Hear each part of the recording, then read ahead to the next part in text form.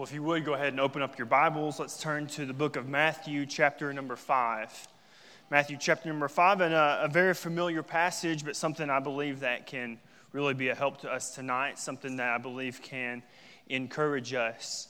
Matthew, chapter number 5, and as you turn there, I would just like to say that we certainly do appreciate the opportunity to be here. Everyone's been so kind to us, and it really has been a blessing. And I don't know if I shared all of this because we did miss the first 2 nights or first 2 days of the conference, but we are at 95% of our support, and we are leaving for the field in January. We're excited to get there, excited to begin serving the Lord there in the country of Mozambique. Matthew chapter number 5, let's just read a few verses here, starting verse number 14. The Bible says, "Ye are the light of the world. A city that is set on a hill cannot be hid. Neither do men light a candle and put it under a bushel, but on a candlestick, and it giveth light unto all that are in the house. Let your light so shine before men, that they may see your good works and glorify your Father which is in heaven." You know, it's a very familiar passage, but there's so many truths that we can pull out from this text. You know, you don't really have to go all the way to Mozambique to see that we live in a pretty dark world. It seems like the world's just getting darker and darker all the time. Turn on the news for about 3 seconds. That's all it's really going to take. This world is not getting any better, but I would say that, hey, this world still has hope. This world still has something that can make a difference, and that's Jesus Christ. It's the only hope that this world even has. This past January, I was in Mozambique. I was there. I was at the Missionary's church that we were visiting. And while we were there, the missionary, he stood up at the end of the service and he said, "Okay, we've got some guys here from America. So if you speak English," which there were not very many there that spoke English, but he said, "If you speak English, why don't you go to these guys and share your testimony? Tell these guys what God's done for you." So at the end of the service, a young lady came up to me. She said that she was 18 years old, and she began to share with me her testimony. She said that she grew up in a family there in Mozambique. They had no religion. They didn't have a church they went to. They didn't go to a mosque or a cathedral, anything like that. They didn't have anything that they worship. Well, I mean, of course, besides themselves. We don't have to talk about that right now. But she said that one day they got a new next-door neighbor. She said that this lady came over. This lady was a believer, loved the Lord, saved, all those things. She was attending the Missionary's church.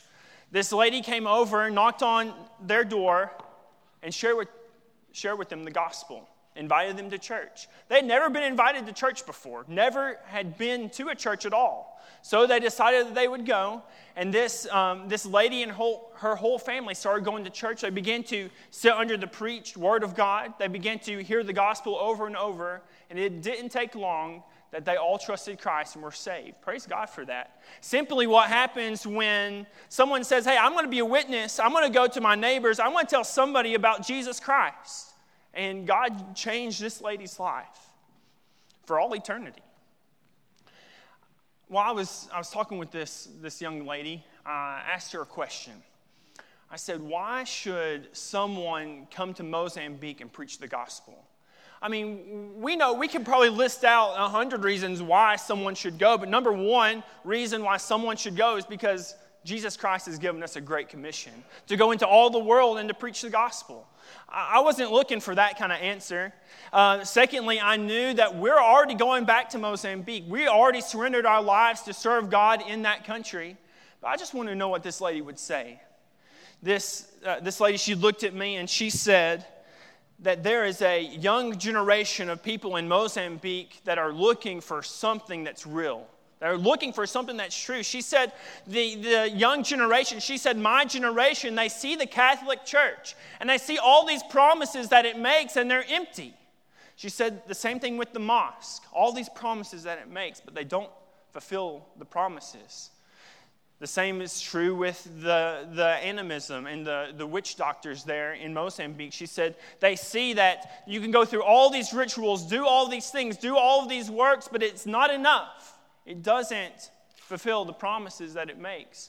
She said this young generation in Mozambique, they're tired of religion. They want something that's real. They're looking for truth. She said, really, they're looking for Jesus. They're looking for Jesus Christ. They're looking for the gospel. She said, but there's a problem here in Mozambique because there's hardly anyone here sharing Jesus. Hardly anyone at all. I didn't know what she was going to say when I asked her that question, but I wasn't expecting that.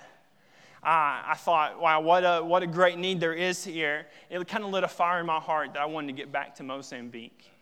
It reminded me of the darkness of the place. Here's a whole group of people, a whole bunch of young people that are looking for the truth, but it's so dark they can't even find it.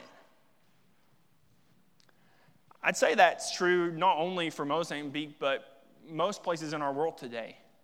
That there's a lot of darkness, and it doesn't seem like it's getting any better, but if we as Christians would let our light so shine, I believe that can make a difference. Hey, I'm not, if we turned off all the lights right now, please don't do that. I'm not suggesting that, but if we turned it off, you realize if a few of us got our phones out, it wouldn't take too many of those, and we would be able to see. Just a small light from an individual. And when we do that, it makes a great difference. I wonder how is your light shining today? Is your light making a difference in your world? As we're looking at this passage, we're thinking about being a light for Jesus, about letting our light so shine. The first thing we have to realize that is if we're going to be a light for Jesus, then we need to know Jesus Christ personally as our Savior. You're not going to be a light for Jesus if you don't know Him, if you've never been saved. I wish you'd get that right today. That's the most important thing that we could do right now. Of course, we want to reach the world with the gospel, but if we can't reach the world if we've not experienced it for ourselves. But for those of us who are saved, what kind of light are we being? As we think about this, number one, we have to consider the source of the light. Hey, the source of the light, it's Jesus. He's the source. Hey, I'm not the source. Your pastor here, he's not the source of the light. We're not the source. The church isn't even the source. Jesus Christ, He is the source of the light. In the book of John, chapter number 1, the Bible says there was a man sent from God whose name was John. The same came for a witness to bear witness of the light, that all men through him might believe.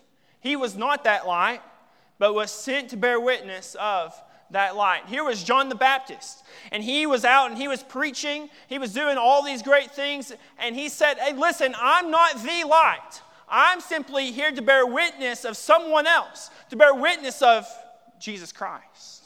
Hey, we're not the source. Jesus Christ is the source. We're simply here to be a witness of Him. Did you ever remember when you're reading through the book of Genesis, the very beginning, God said, let there be light, and there was light, right? Remember that part? Well, where'd that light come from? You realize it wasn't until just a few days later God made the sun, the moon, and the stars. So where did this light come from? Well, this light came from God. This light came from Him. And we have to remember, if we're going to be a light for Jesus Christ, then we have to remember that He is the source of the light. He is the source. We need to know that. We need to know that He is the source of the light. Secondly, tonight, as we're thinking about letting our light so shine, we want to consider the operation of the light. Hey, what are we doing with the light that we've been given? Look in our passage here. Look in verse number 15. The Bible says, neither do men light a candle and put it under a bushel, but on a candlestick, and it giveth light unto all that are in the house.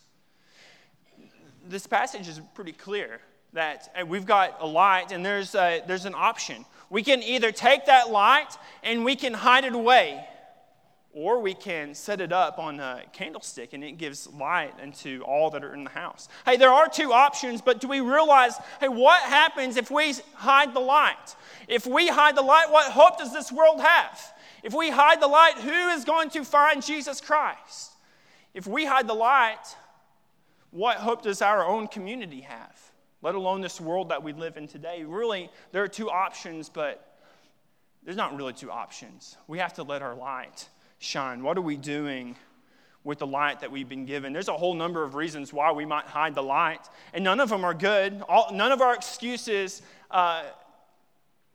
hold any water. None of it works. Maybe we hide the light. Why do we hide? Maybe it's because we're ashamed. God forbid that we would be ashamed of Jesus Christ, the one that went to the cross and died for our sins, but sometimes we're ashamed. Let not that be said of us. Maybe we're fearful. Maybe we fear what people might think about us. Maybe we're afraid of what people might say. Maybe we doubt that God can really use us, and maybe that's why we hide the light. Why are we hiding? I think it's kind of evident that we have hidden our light because look at the state our world's in. Look at the state of our country. Somebody's hiding the light. Only Christians can hide the light because we're the only ones that have it. Maybe we hide the light because we're just too comfortable. Maybe we just don't want to inconvenience ourselves. Several years ago, there was a lady that was saved, loved the Lord, and everything. And that coming Sunday, they were having Friends Day at church.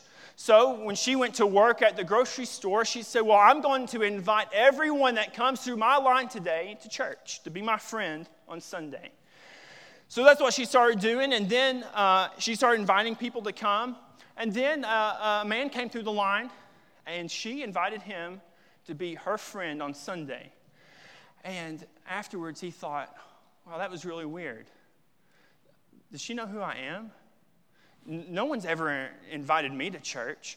Does she know the lifestyle that I'm living? He wasn't living for God. He was unsaved. He was lost in all those things. Does she realize who I am and she invited me to church?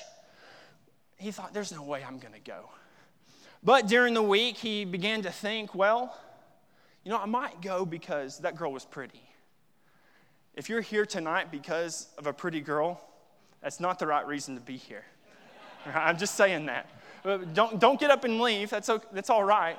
But it's just amazing how God uses bad intentions for His glory, right? So this man, he went to church. He sat down on the very back row. He was a Baptist already and didn't even know it. He sat down and he began to look around and he said, that girl that invited me to church, she's not even here. Hey, that's a good reason to be at church. If you're out inviting people, you're not going to miss.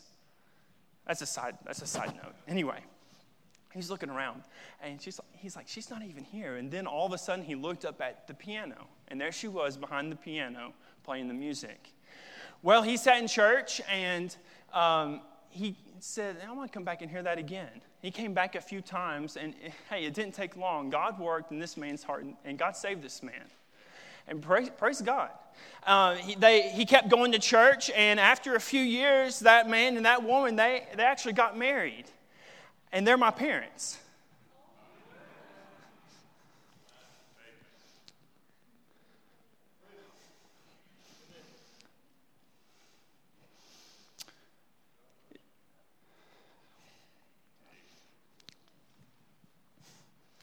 I have a hard time telling this story, because I just praise God for what He's done in my life and in the life of my family.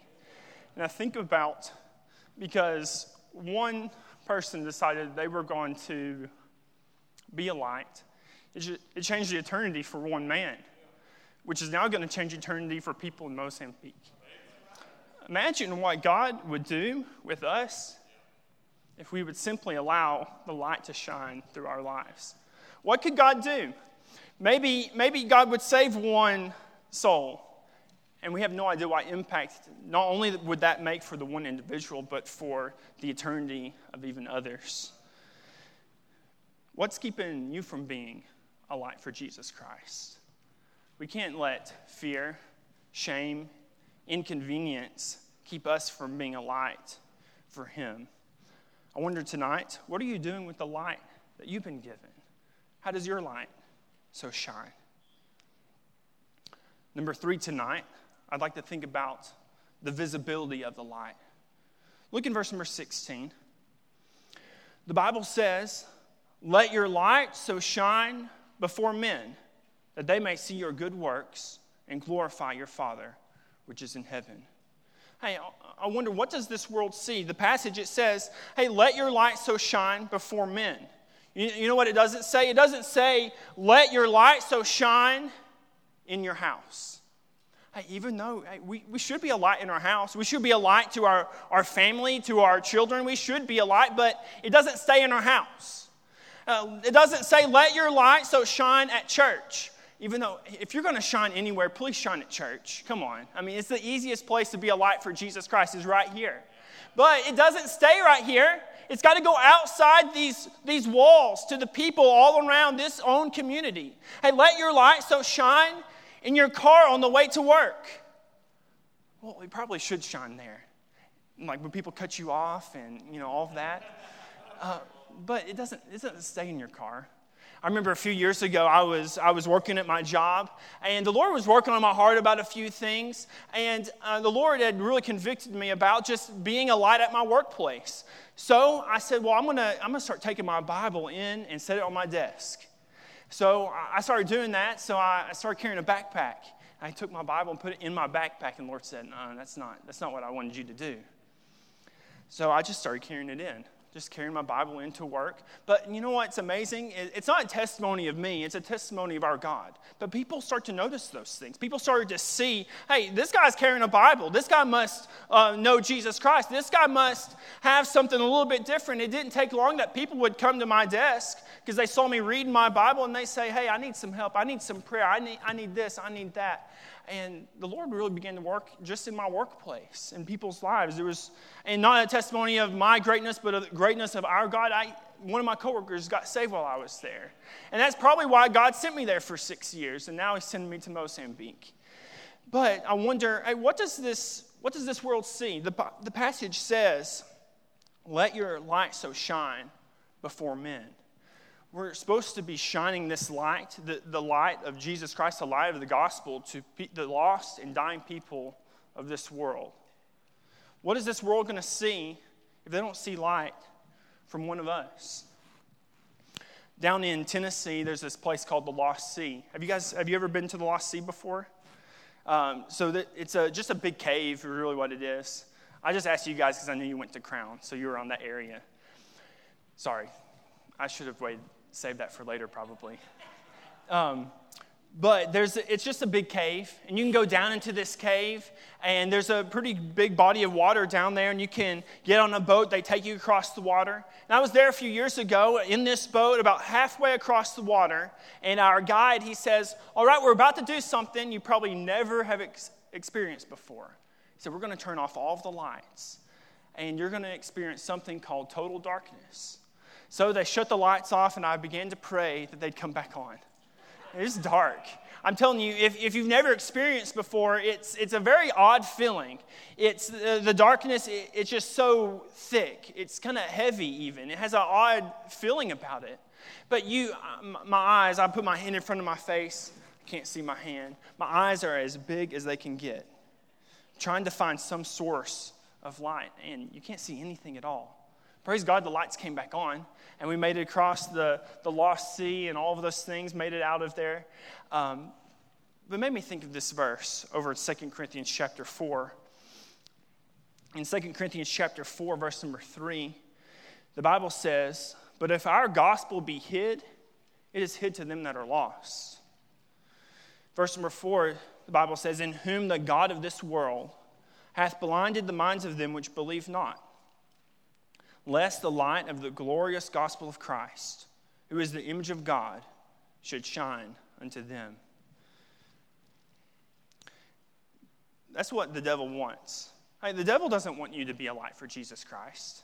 He doesn't want you to shine for Jesus because, hey, he has blinded the minds of the people all over this world. They're living in total darkness. But if we would be a light for Jesus and they could just see a little bit of light, that's all it takes. That's all it takes to make a difference. But people are living in total darkness without Jesus Christ. And you know what else I really believe? And I really believe not only are there people in our world today that are living in total darkness without the light of the gospel, but I believe there are a lot of people in our churches today that they've been living down the Lost Sea for a little bit too long. And they've lost the reality of our world that most people don't know Jesus. Most people in this world are not on their way to heaven. Most people have no idea about God's word. Most people don't have a clue. But it's our responsibility to get the gospel to the world. It's our job. We need to get out of the lost sea. We need to get out of that total darkness and come to grasp with the reality that most people don't know Jesus Christ. And what are we going to do about that? What are we going to do? What is this world going to see if it doesn't see the light of Jesus Christ from one of us? I wonder tonight, how does your light so shine? What's this world see in your life? Do they see anything at all? You know what I think this world often sees? Christians that are too busy for God. I think this world sees Christians that make God their lowest priority. I think this world sees Christians that don't really believe in a place called hell. A real place where real people are going to spend all of eternity there. We don't really believe that. Because if we did, we'd be a light for Jesus Christ. I think this world sees Christians that really love this world more than anyone else. But what does this world see from us? What does this world see from this church? What does this world see from me? I wonder how your light so shines today. And last of all, we'll be done. I want to think about the purpose of the light. Look in verse number 16 again. Matthew chapter 5, verse 16. The Bible says, "Let your light so shine before men, that they may see your good works and glorify your Father which is in heaven." You see, the purpose of the light isn't so that we can build a great name for ourselves. The purpose of the light is not so that we can exalt our church and make our church the biggest and the best church in this community. No, that's not the purpose. The purpose is not so that we can be placed on this pedestal and be lifted up. No, the purpose is to bring glory to God. To bring glory to God by our lives, through our church and all of those things. The purpose is that He would receive all of the glory for it all. In the book of Philippians, chapter number 2,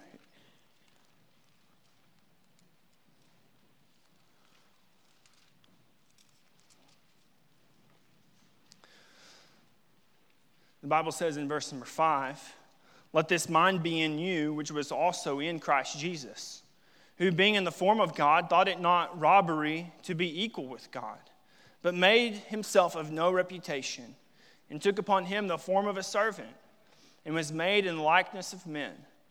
And being found in fashion as a man, he humbled himself, and became obedient unto death, even the death of the cross.